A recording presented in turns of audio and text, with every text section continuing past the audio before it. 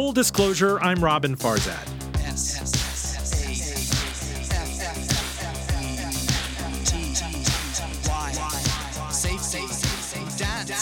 The events that are out there that are most dangerous are the ones nobody sees coming. It's the thing that is only explained away after the fact. Hey, News Bulletin. This is hardly 1930 or 2008. And yet, everyone in the world wants safety. Safety at any price. So much so that a record amount of government bonds now yield less than zero.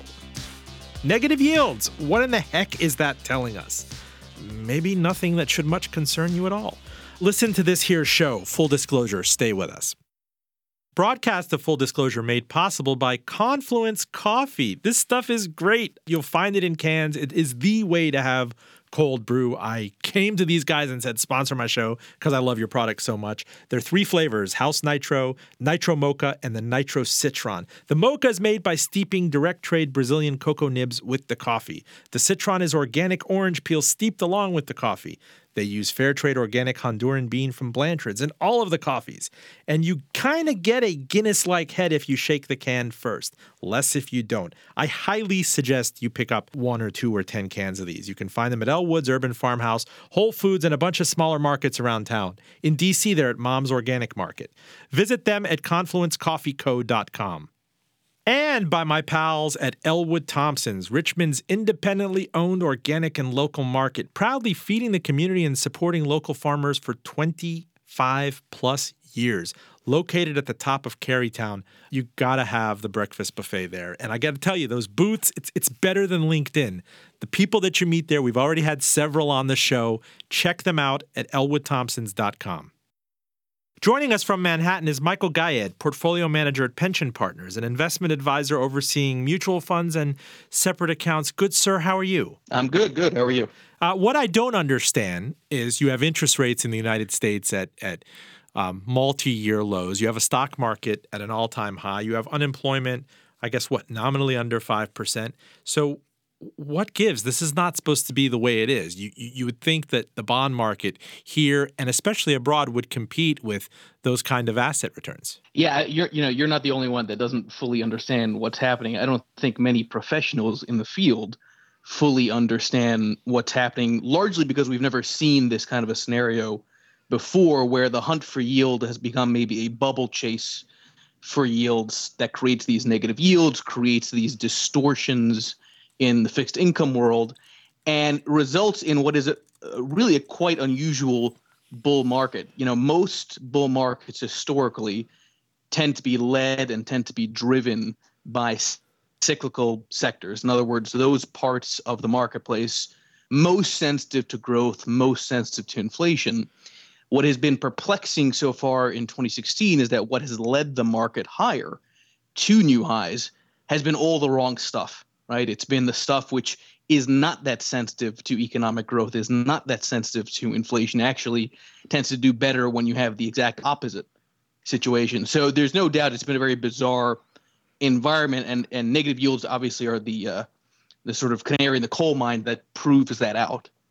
And not only negative yields, but we're talking, according to Bank of America, there's now $13 trillion of global negative yielding debt. I mean, you look at places like Switzerland and Japan and what's going on in some of the most developed countries of Europe, and it's one thing to be a flight to quality. It's another thing to have yields that you would expect in a kind of a 2008 or Great Recession type scenario. I mean, getting in line for cat food. I mean, it's not exactly the world we live in. I understand Brexit was scary. I understand the pigs, Portugal, Italy, Ireland, Greece, Spain, and countries potentially leaving the euro. But I mean, is it just a U.S.-centric, fat American perspective on my end that it doesn't seem all that bad? It clearly is not that bad. I mean, when you look at the economic data, despite all of the social mood and rhetoric that's out there about how there isn't as much broad participation. That's why you have voter frustration. I mean, the reality is in aggregate, things are nowhere near obviously as bad as one would think, given the levels that bond yields are at. Even if you look at Europe, you'd say if you were Martian coming from outer space, you would think that Europe is in this tremendous depression. Clearly, Europe is not. While it's going through slow growth and disappointing responses to all this monetary stimulus, it's not really warranting those low levels and those negative yields that we're seeing. So the question then becomes really who is right? Is the bond market, is the smartest guy in the room right about the future, or could the smart guy get it wrong here? And could it very well be that negative yields are not only wildly unwarranted, but are actually causing a potential disaster to come for anybody that's a fixed income investor? And I think that's really the question every single individual, every single financial advisor ultimately has to think through. What happens when these negative yields stop going more negative but go positive? That's it. Yeah, seize on that point, because we've discussed it before. You wonder on the bond desk that you deal with, and even the portfolio managers, if there's a generational awareness that you can actually lose money, lose principal in bonds. And I'm not sure there is. Yeah, and I think that goes back to the point that, it's not taught in textbooks that you have negative yields, that the risk-free rate is under zero, right? That's why I think nobody really can think through it, because there's no conceptual framework or any kind of history to point to. Look, negative yields only make sense under two scenarios, right? One is you do have outright deflation, meaning that everything around you, prices are falling at a faster rate than the negative yields are causing you to lose money. Now, in that scenario, cash is still a better investment than bonds, because at least you don't lose because there's no negative yield. It's a zero yield. The other scenario under which negative yields make sense is if you're on the verge of a banking crisis. Now, the reason I'm saying that is, in particular with Europe, you don't have an FDIC type equivalent such that your money in the bank is protected. So if there's a legitimate concern that there's a banking crisis to come, it would make sense to have negative yields for a moment in time as money gets out of deposits and says, I'd rather put it with the government, and that negative yield is like an insurance cost. But it's supposed to be a momentary blip or a momentary distortion. Right. What we've seen it morph into over the better part of 4 or 5 years, and certain economies like Switzerland, Scandinavian economies, it's actually become more of a fetish. That's how can things get any lower than they are? It was bad enough during the worst of the European crisis, I think in 2010, 2011. Is it actually demonstrably worse right now? Yeah, and these things tend to take longer than anybody thinks, right? Greenspan came up with his irrational exuberance line about stocks, I think in '96. It didn't end until the tech wreck, early 2000 began. So it can always take longer than most people realize when these themes get very long in the tooth, and we keep saying this has got to be near the end, this has got to be near the end, and somehow even more bonds become even more negative. Now, the difference between bonds and stocks here is, we're not just talking about some investment. You're talking about interest rates. Interest rates are the heart, soul, and life of any free enterprise system. And when you get to these types of levels on a global scale, it's not just that there's sort of this yield hunger and go for anything that's positive. And if it's negative, maybe bet that it goes more negative so that you get some kind of capital gain on that. The question really becomes, what do those negative yields do longer term to an economy? And we don't know, because it does, I think, arguably create malinvestment. It arguably creates an unusual sense of safety in bonds, so that even if you lose, you're only going to lose that negative yield, even though we know that's not fully the case. It depends on if you sell between when you buy and maturity. So there's no question it's a very bizarre environment. Now, that doesn't mean that one should be scared about bonds. There are always opportunities. Doesn't mean one should be scared about stocks. But it does, I think, present a thesis for the worst case and best case scenarios. Worst case scenario, bond market's right, in which case stocks probably fall very aggressively. You have deflation globally and we're all in a lot of trouble. Or the better case scenario would be bonds are wrong, and you have, finally some kind of movement en masse into risk assets, into the right type of things, leading equities higher. Now, that gets back to kind of the textbook relationship that they want to teach you in Econ 101 and 102. Am I seeing right, Michael, when I look at the quote today? The yield on a Treasury, U.S. 30-year Treasury, the old bellwether bond, is 2.15%. Is that right? Yeah. And, if you look at 1, 2, 3 month T-bills, they're yielding more than, 10, 20, 30-year duration bonds in Europe. And that's what's so bizarre about this kind of environment. And this is why also I think, any kind of talk about the Fed raising rates really has to be calmed down in the media, largely because the Fed raising rates does not mean rates will rise. And that's a nuance that I think is not really thought of or discussed openly. The Fed controls. Well, yeah, let's unpack that. The Fed controls short-term rates. This is a long-term, government bond here, 30 years. Let's unpack that first. In 30 years, a hell of a lot can happen. If you think back to 1986, that was the year of the Challenger incident. The melt up in the stock market, Reaganomics. If you think about everything that traversed into the bond crash of 1994, the stock market crash of 87, the various emerging market crises, Enron, subprime, stock market bubble, 9/11, 30 years is a hell of a long time. For anybody to kind of indulge the fear of today and say that, I think this is going to extrapolate out into 30 years seems rather delusional. Yes and no, and I'll take it from the standpoint of why I'm saying that. 30 years is a long time to us, but cycles can take a much longer time to play out. So can you make a case that bond yields will forever be low? No question. And it's actually very easy to make the case. All you have to do is look at your smartphone and see how many apps you're using that are causing you to save money, as opposed to the way you would normally, let's say, commute if you're doing Uber or any kind of other sharing service. You've got this secular trend that is happening that is disinflationary. Sure. Which should, I think, result in lower yields on average. Doesn't mean that you have to have negative yields, but that the average yield in the future likely is going to be a lot lower than what we're used to, because things are different. Technology is not linear. When it moves and progresses, it moves in a parabolic type of way. You end up seeing tremendous advances, which results in more automation, results in less labor, results in general, just less need for credit, right? Sure. Like if you just look at the private sector. But to your other point, nobody can predict the very long term. I'm on the road all the time. I present on what are now 4 award-winning papers, which relate to our strategies at various CFA chapters across the country. I always say up front, nobody can predict the very long term. This has been shown time and time again. But what I can maybe predict is that the conviction of the crowd can be wrong about their conviction, right? In other words, if everyone does believe that you're headed for some kind of massive disinflation, deflation, because nobody can predict the future, the payout is large for betting that the crowd is wrong in that belief. So I don't have to necessarily forecast that bond yields are going to be low or rise in level.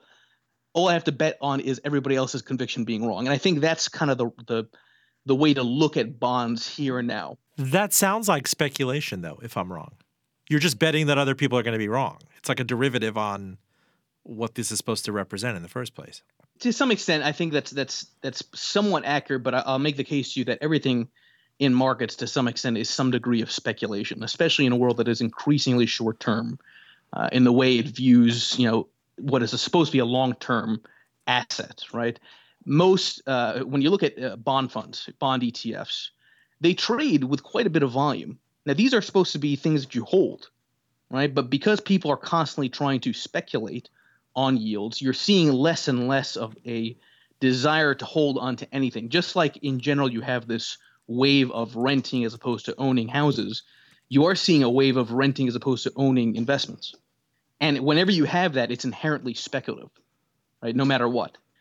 If everyone else is being speculative to the extent of constantly trying to bet on, when rates will rise, when rates will fall, and nobody's really holding and just churning, I think that there's an argument to be made that the longer term money is really made by betting against the short term crowd's thinking.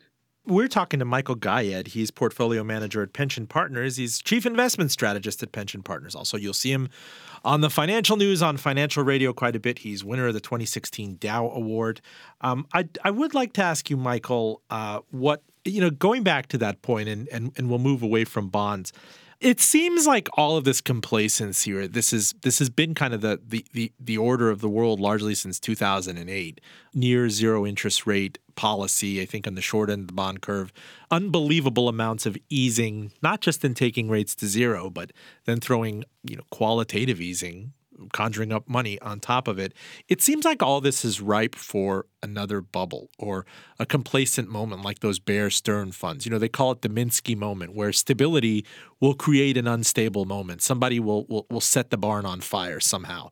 And yet to mix metaphors, it seems like that's been a crying wolf thing for the last 3 or 4 years. Every year has started with every investment outlook saying that this is going to be the year of the bond massacre, and it just doesn't happen. People keep going back into bonds. Sure. What people forget about the story of the boy who cried wolf is that the boy was ultimately right, but he was a man by the time he was right because it took so long for him to be right. Right. So I think that's a very well taken point, that it's something that's always out there. And usually the bubble is the thing that nobody talks about. Right. So everyone talks about bonds being in a bubble. They've been saying that for years.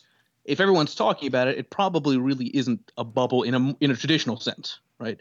What I've been making the case for, and I think this is maybe a more nuanced discussion, if there is any kind of bubble out there, anything that's as far as the investment landscape goes, I would argue that there is a bubble here and now in passive indexing, in passive investment strategies, where we're saying don't beat the market, be the market. The Vanguards and the BlackRocks of the world and the Schwab ETFs have been taking the lion's share of at least equity inflows since the worst of the Great Recession. Am I right? Right, and really that's only accelerated just the last couple of years. Really, after the 2013 QE3 infused move higher. And I think it's a very nuanced way of thinking about bubbles, right? If Vanguard is capturing almost all of the asset flows in the industry, everyone loves passive ETFs now, but they hate it in March 2009. It does beg the question, is there some kind of a mispricing happening in terms of market capitalization, in terms of passive strategies?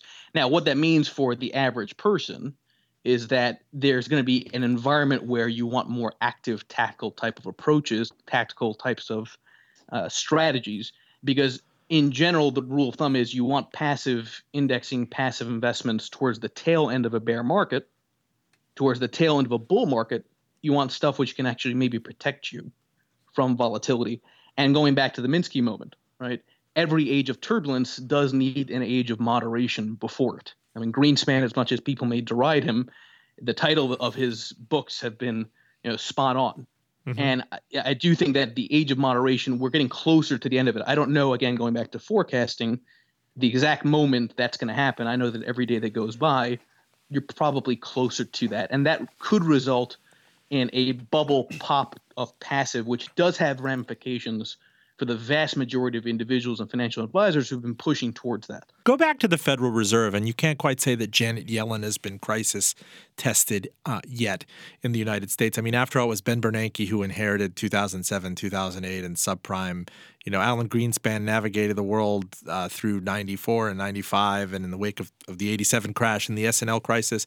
I do worry about what bond yields in the United States represent. If you just considered the United States as an island, and I know it's not, but let's set up the straw man here.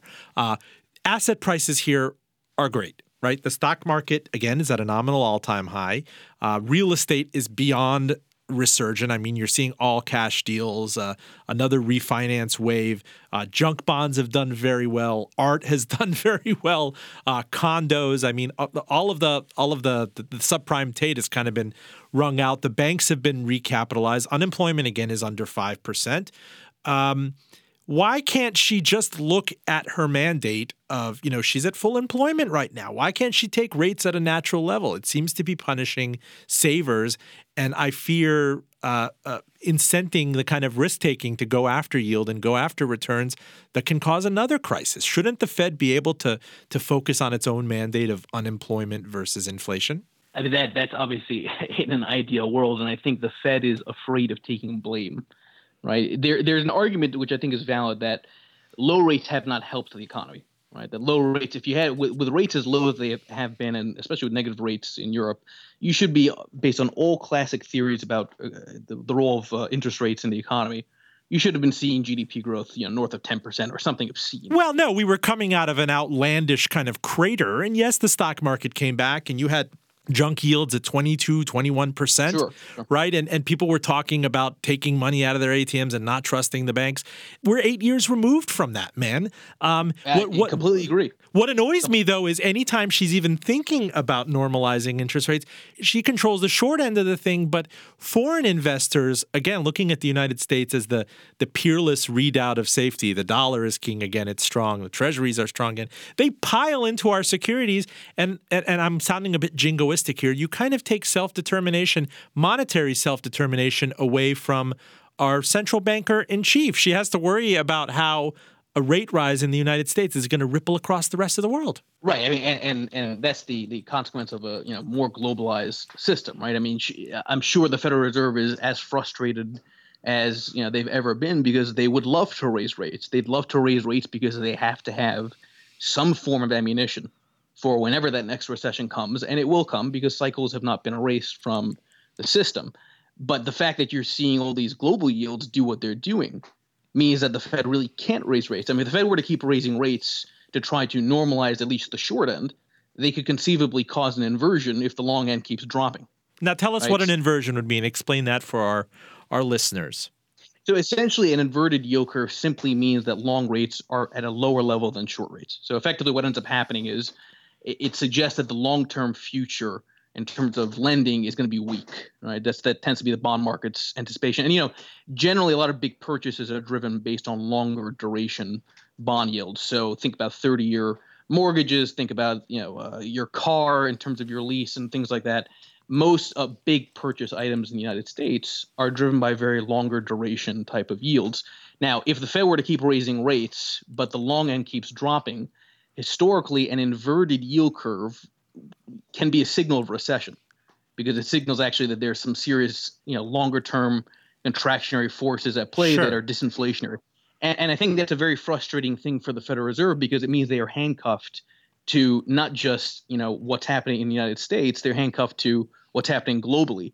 So as much as everyone says, the Fed has to be careful about the world, the reality is the world is what's putting the pressure on the Fed to not raise rates. Now, interestingly enough, you would think that would cause inflation, right? Because it means that rates then in the United States are artificially being held down because on a relative basis, they are more attractive than bond yields globally. But the other complicating feature there is that you don't really have the inflation that the Federal Reserve has been trying to target. So you have this, it goes back to this very bizarre world that we live in. Everything says, when you look at the economic data, Fed should be raising rates. You look at inflation, probably not. You look at Europe, probably not. So what does the Fed do? And it ends up being, the same old story, which is do nothing. Right. I want to quote your blog. This is a great post that you had on pensionpartners.com. Remember that whole Brexit thing? You wrote, the last couple of weeks have been nothing short of ridiculous. Britain votes to leave the EU and worldwide markets crash. Many European indices in a span of 2 days shed greater than 10% in market capitalization, rivaling historic declines that occurred in the 1987 crash. The media hammered the idea that leaving the EU was cataclysmic. Pensions were going to get destroyed. A global recession was about to start. 2 weeks later, volatility has its biggest decline in history. Somehow, all of that reasoning for why Lehman 2.0 was about to begin was forgotten. Go figure. Yeah, I always make it a point that, the narrative always follows price, right? That really the role, especially in financial media, the role of the news is simply to try to find an explanation for why stock prices or bond yields are doing what they're doing. So everyone says Brexit, volatility, panic, people are selling, you have tremendous redemptions, but then the market starts rebounding and then suddenly, oh, well, Brexit must not be that bad. Now, nothing changed in terms of the political, situation long-term for Europe for Britain rather, from Friday to Friday. Right? In 1 week, not much really changed. Brexit was deemed to be something that's going to happen no matter what.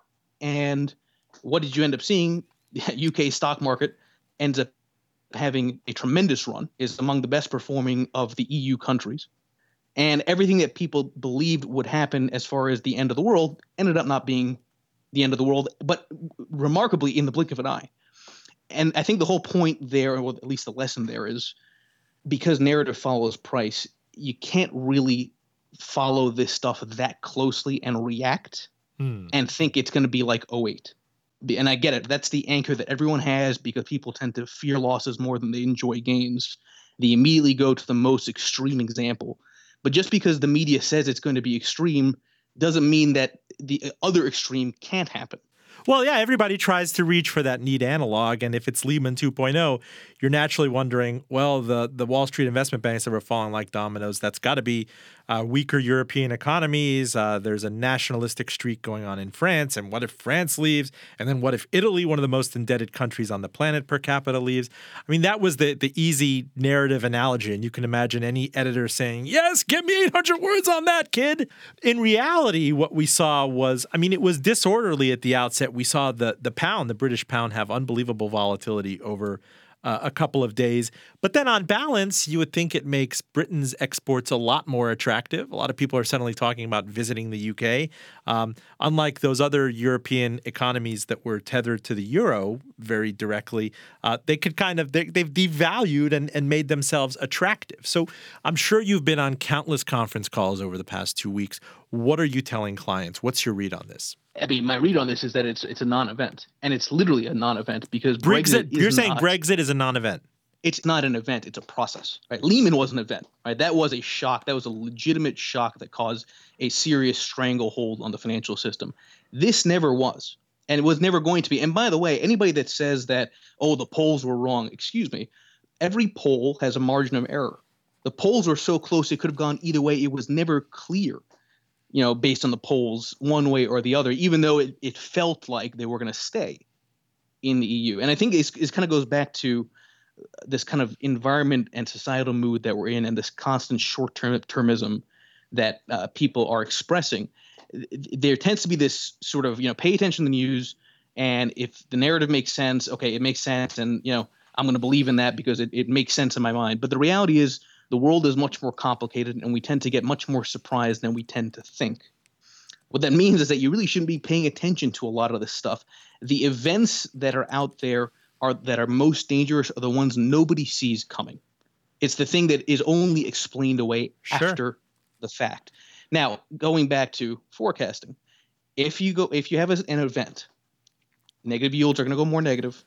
Bond market probably is going to be right about deflation because you are arguably one shock away from, a sort of, no turning back disinflation, deflation moment. Because again, no central bank really has any kind of ammunition, and that's the Japan, story. Right? Okay, just to repeat that for our listeners, when your rates are down to zero, when your rates are down to nothing, there's nothing to cut anymore. So you have no more arrows in your quiver. In theory, I mean, in practice, you can make up crazy strategies like very few people realize that the central bank in Japan buys futures on the Nikkei, actually buys stocks. If things get bad enough, you can kind of conjure up things as you go along. Right, which goes back to these things always seem to take longer than you think because you're right.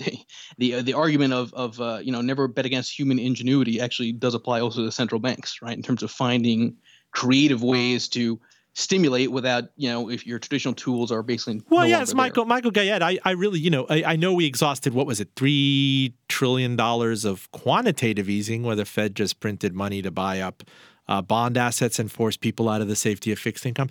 Why didn't we see qualitative easing, my friend, where Janet Yellen got on a radio and kind of held my hand and told me everything would be great? I don't think they exhausted everything, my man. I mean, they didn't cut me checks to, we had cash for clunkers. We had shovel-ready stuff. I never got a gift card to Walmart or to Home Depot or Red Lobster. I mean, this is what kind of kills me. Everything is based on precedent and the 100-year history of the Federal Reserve. And rules keep changing and the environment keeps changing. And these guys across the world can print money and they can change rules as they go along. Yeah, and I'll take it even a step further, right? So 100 years, again, sounds like a long period of time. That's a blip in time. Right. So we don't know. And I always make this point to anybody I talk to that because based on precedent, everyone tends to look at the past and say that's the way it should be in the future. We don't know if the last 100 years, forget about even the Fed, we don't know if the last 100 years in society have been an anomaly. Right. Just think about how fast progress has been for human civilization the last 100 years versus the centuries before that. Maybe the next 100 years are going to be normal, and we don't know what normal is. Right, that the last 100 years that we're basing all of our decisions off of, all of our models off of, that actually is not the right I've model to been seeing use. people out there, historians, comparing the current, actually going out there and saying that if you create a methodology, this is the lowest we've seen the basket of interest rates in recorded history. I mean, going back beyond the East India Tea Company, I don't know if you could go back to the time of the pharaohs or whatnot, but that's the kind of the scary thing of this is there's only so much of a benchmark to go back on, and then what does it really mean? That's exactly right. And I think also that, the end result of that is, you end up having this kind of fear and constant itchiness to want to pull the trigger to sell, right? Because that's in the back of everybody's mind. And I think things like Brexit and these occasional flare-ups that happen really do accentuate that sort of desire to just get me out. This is it. And bond market's right. But again, you just don't know, right? So but I do think that creates a very complicating scenario for wealth generation going forward, because in a world where everyone is so short term, in a world where it's half a penny or a penny a share. Say that. So wait, hold up. Say that with a motion picture voice. In a world where everyone is so short term, in a world where every half a penny counts. Right. Exactly. But in a world where all that is happening, it does result in more over trading, which results in worse performance for one's portfolio. I'm sure there are listeners of yours that may be listening in and checking their accounts. And how are they checking their accounts? They're just picking up their smartphone. And in a second, they're able to see, the change in value from yesterday to today. And, how does the news impact, what might happen tomorrow? And all of that creates this sort of manic depressiveness in trading, such that it really does hamper, I think, longer term returns. Now, on a side note, if you really are going to be bullish on stocks, the very fact that everyone is so itchy to sell, and because they have so many avenues to do that through now because of technology, because of apps and things like that, it probably means that the longer term investor has a lot more potential to make money. Just because everyone else is being so short term and being so honed in on these moment by moment news stories. When you guys talk about rotation, it was at the beginning part of the last decade when the United States was really out of favor. Emerging markets and the BRICS had their roaring comeback. And that lasted up until subprime and the contagion. And the United States really picked up that baton and came out roaring. There wasn't a decoupling. Those guys are weak, as you saw what's going on in Brazil right now. China is slowing down considerably. Are you looking at the emerging markets in Europe kind of as a contrarian right now? I mean, they've been beaten up and they haven't done anything for a while. Emerging markets have been effectively volatile cash, right? They've gone nowhere, but they've had these 10, 15, 20% moves back and forth, making no progress, significantly underperforming U.S. stocks. And that goes to the old adage, right, that the U.S. is the cleanest dirty shirt, and that's why it's the only place to be. It's where all the momentum is. And that's been true. There's no question about it.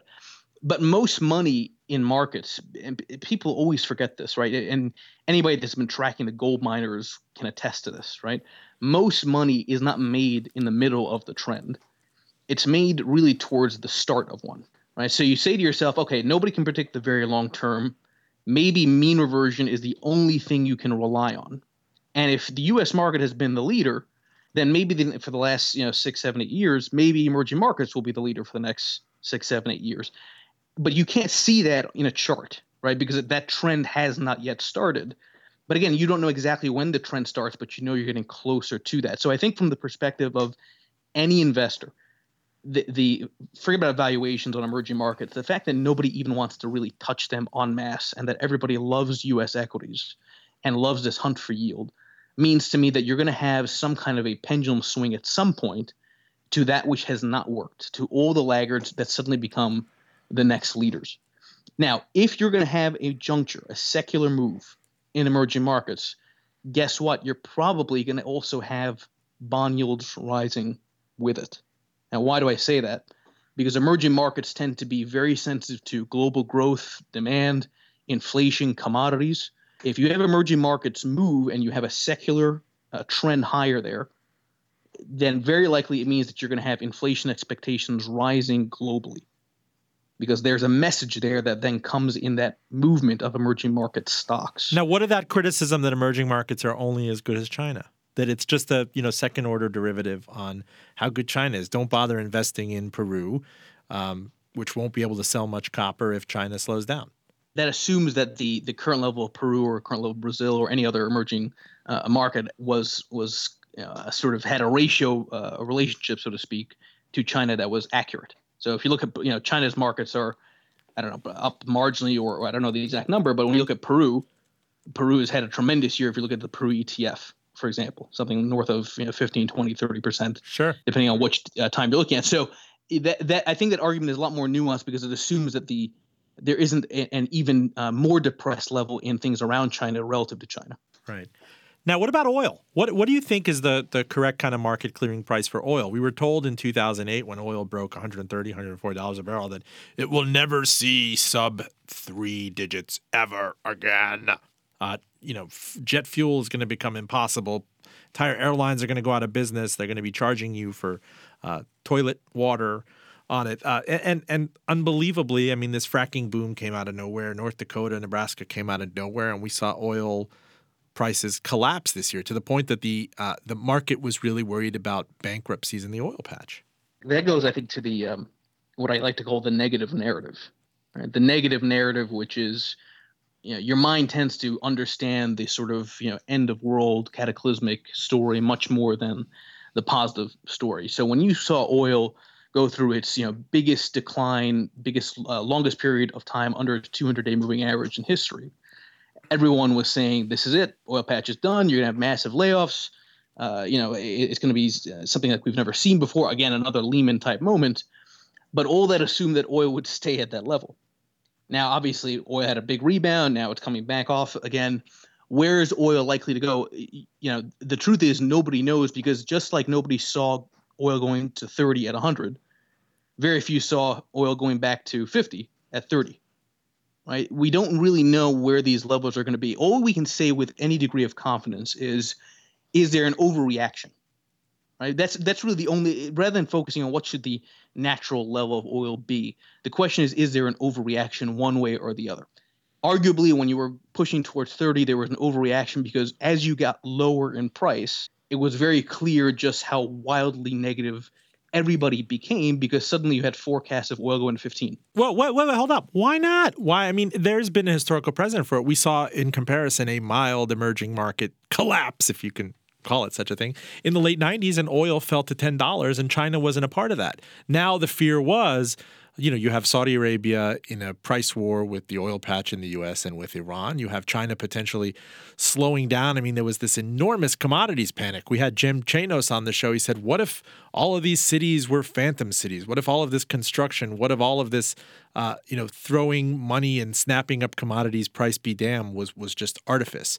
And Beijing will not be able to prop that up anymore. Why shouldn't there be a market clearing price again at $15 a barrel? Oh, there absolutely could, but going back to the example of, hearing the forecasters when it was a 30, say 15, none of those forecasters said 15 at 100, right? My point about the overreaction is that when you have that many sell-side analysts and research people, long after a move has already taken place, suddenly try to play hero and say, well, the next 50% down is coming and it's going to be 15, but they never saw it or argued for it at a much higher level. That doesn't help me as an investor. That doesn't help individuals in terms of determining how to allocate their portfolio, right? So that's what I'm really kind of more referring to in terms of this idea of, the overreaction was very clear given how unbelievably negative everybody was in the length and in the drawdown that had already taken place, which was already historic by that time when you were crossing 30. Now, yes, it can go to 15. It can go to 10. For all I know, you know what? 10, 15, 20 years, we may not even be using oil because you never know how things play out. Right? Anything can happen in the very long term. But if you're going to be an investor, buy low, sell high says you want to go for the things which are not doing well. And time after time, study after study has shown that all you have to do, it's actually very simple to make money in markets. It's a very easy secret that's out there, but somehow nobody really follows through with it. The easiest way to make money is to buy all the stuff which hasn't worked over the last few years. Full disclosure, I'm Robin Farzad. We're talking to Michael Gayed of Pension Partners. This kid has the best rotation of anyone seen in New York, I think, since Dwight Gooden. Is that correct, sir? Remind me to send you the check later for that.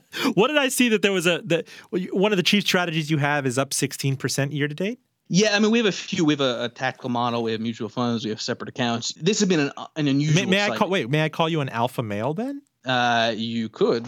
Yeah, why not? Try that. Or are you more of a beta male, beta bounce male? I don't know. Go ahead. I'm definitely. Well, actually, I'll tell you on that alpha versus beta. So for your listeners, so beta is basically market. It's passive indexing. It's things like that.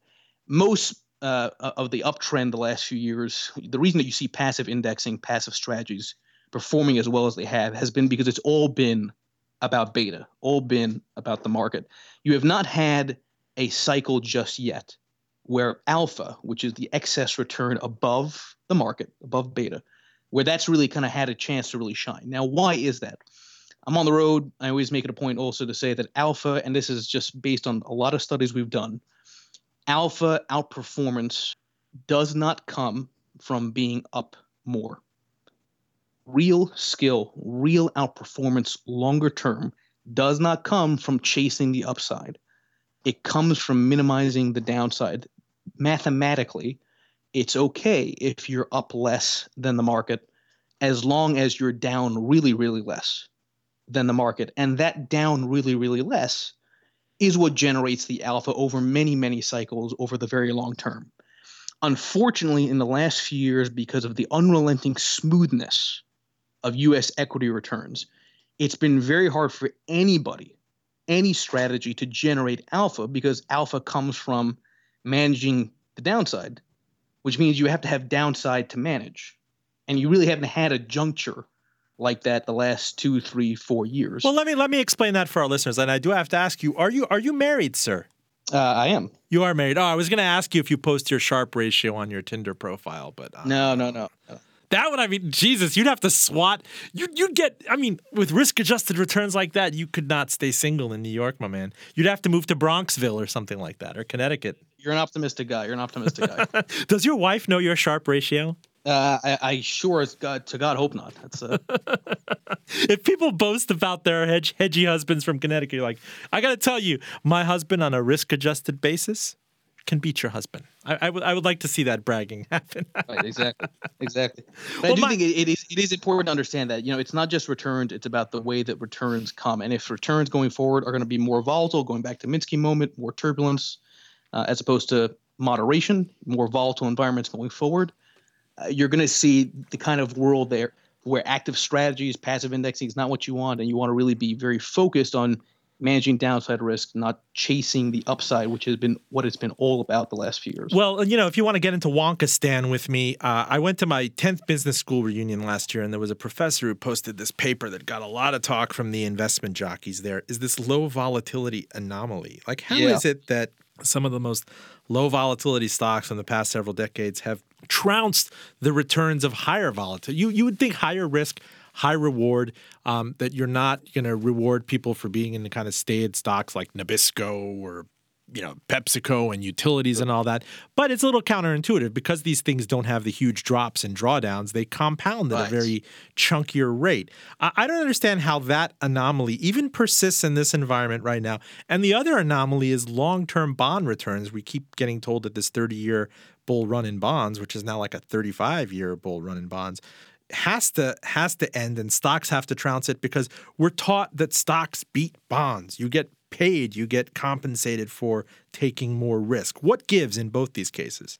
So on the low volatility anomaly, you're exactly right. It hits on that point that, traditional finance says the only way to make more return is to take more risk. But in reality, it's not about taking more risk. It's really about, taking less risk at the right time.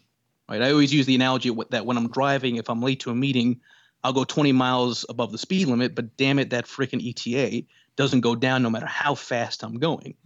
What creates the biggest variability in my ETA on my GPS? It's the traffic, right? It's the things which slow you down, which is really the downside for markets. Now, on the low volatility anomaly, there's something interesting, I think, that's happening. And again, it could take some time to play out, and a large part of this is due to negative yields. All this comes full circle.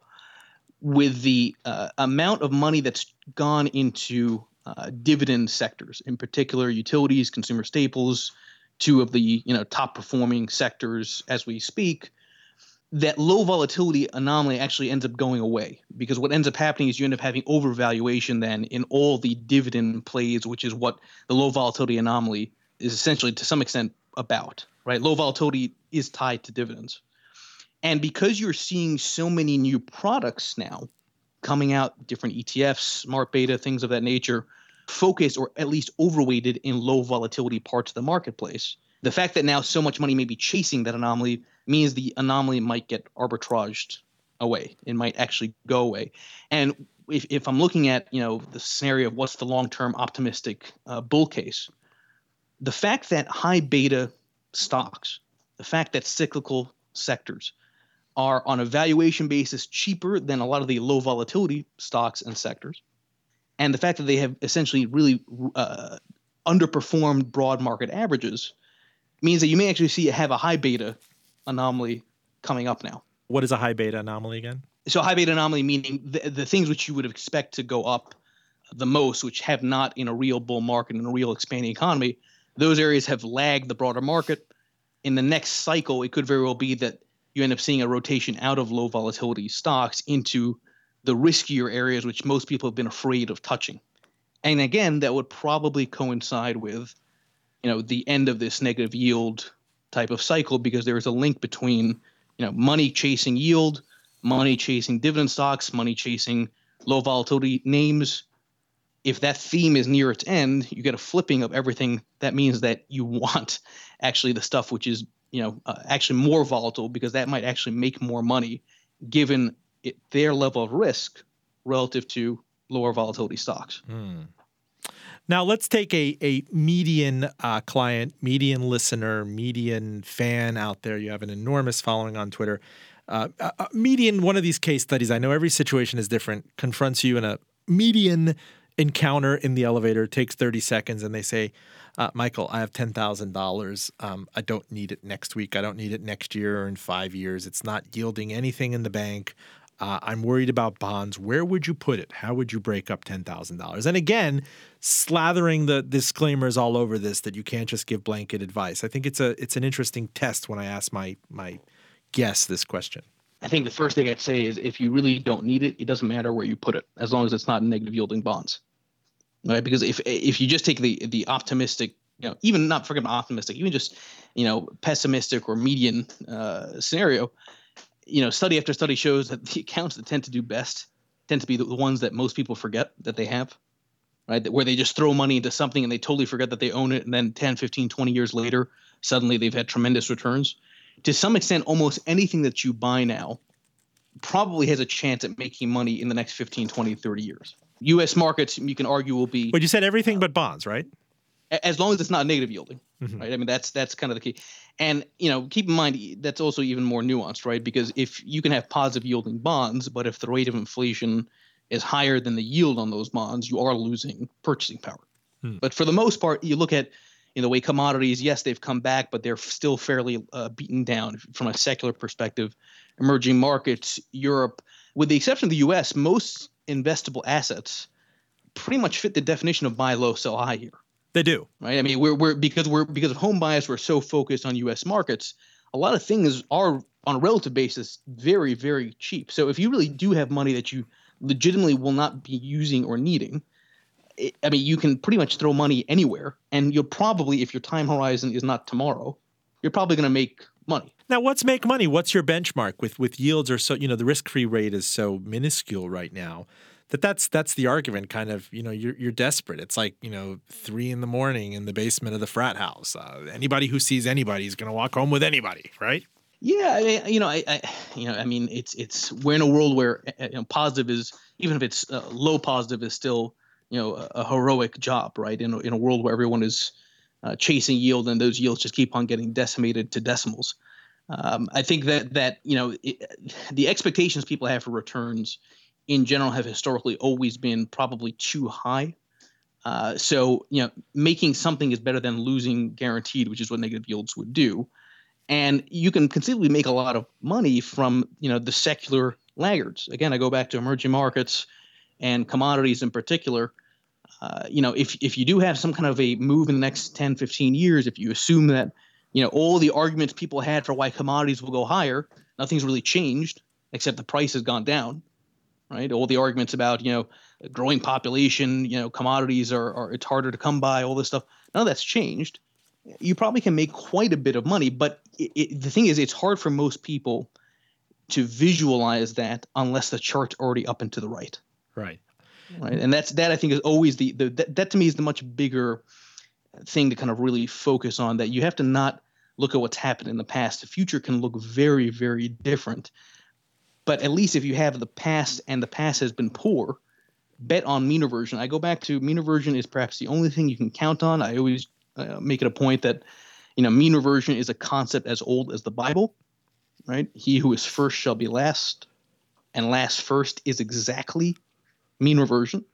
Just like emerging markets were the leader from 03 to 07, U.S. was the leader from, really 08, 09 till today. Next 10 years, if you throw some money there, you're probably going to be okay. And what about, this is an interesting litmus test as well. When you try to look into the crystal ball of having a child today and T-minus 18 years, there's so much confusion. What if inflation comes back? What if you want a store of value? I mean, there have been long stretches in history like, 1965 to 1982, where the stock market in the United States just hasn't done anything.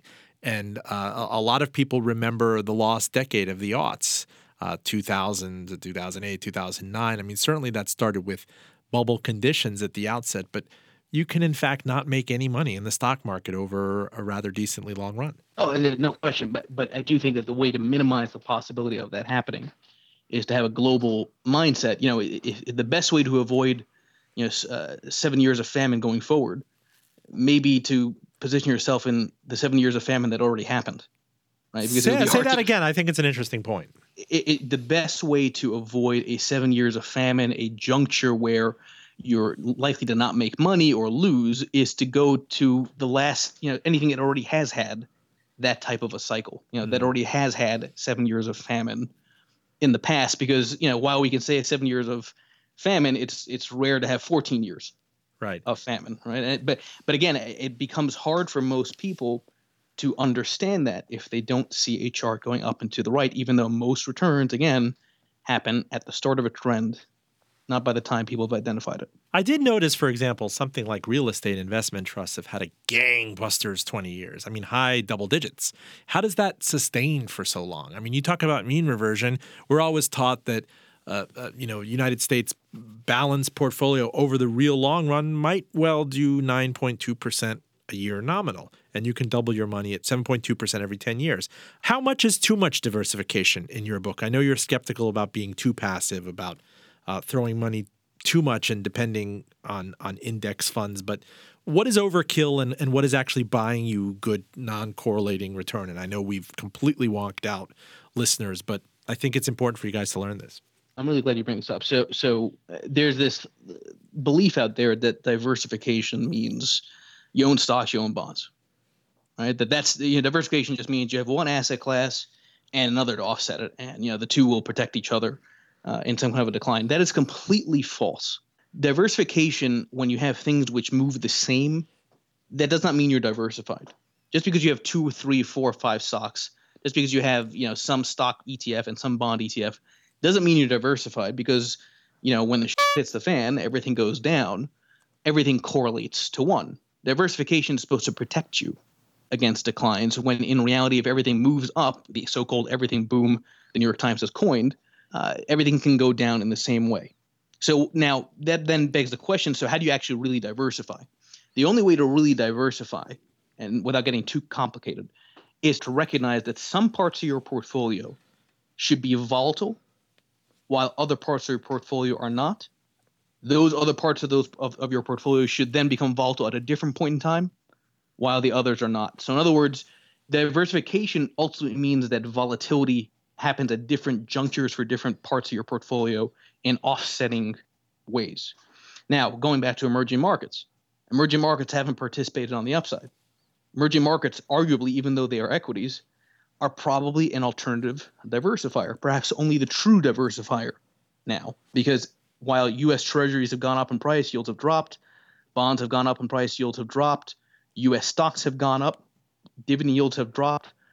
Emerging markets never participated in that. Their volatility characteristics are very different now than the U.S.'s, which means they probably are the only diversifier left Well, And that I would push back on that. You can always buy an ETF of the Pyongyang Stock Exchange. North Korea doesn't correlate neatly with the United States. I kid. It doesn't exist out there, but I'm sure at some point it will, by the way. But yeah, and so will uranium futures in Iran. Oh gosh, right. Why did I say that? Thank you so much, Michael Gayed. I really appreciate this. It's very kind of you, sir. I'm sure we've learned a lot here. Thank you. Appreciate it. Full disclosure: our engineer is John Valentine. Catch us and love us on NPR One, iTunes, WRIR, now on Fridays, Stitcher, Acast, and SoundCloud. And who in Sweden do I need to bribe to get picked up by Spotify? I want all you people out there pounding the doors of Spotify until we can finally get picked up by that nice medium. We are Smart Beta, zero coupon, inversely exposed to Chipotle. 2 and 20, try 5 and 50, kid. I'm Robin Farzad, back at you next week. Yes, it's safe to dance. Well, it's safe to dance. Well, it's safe to dance. Yes, it's safe to dance. It's safe to dance. Oh, it's safe to dance. Oh, it's safe to dance.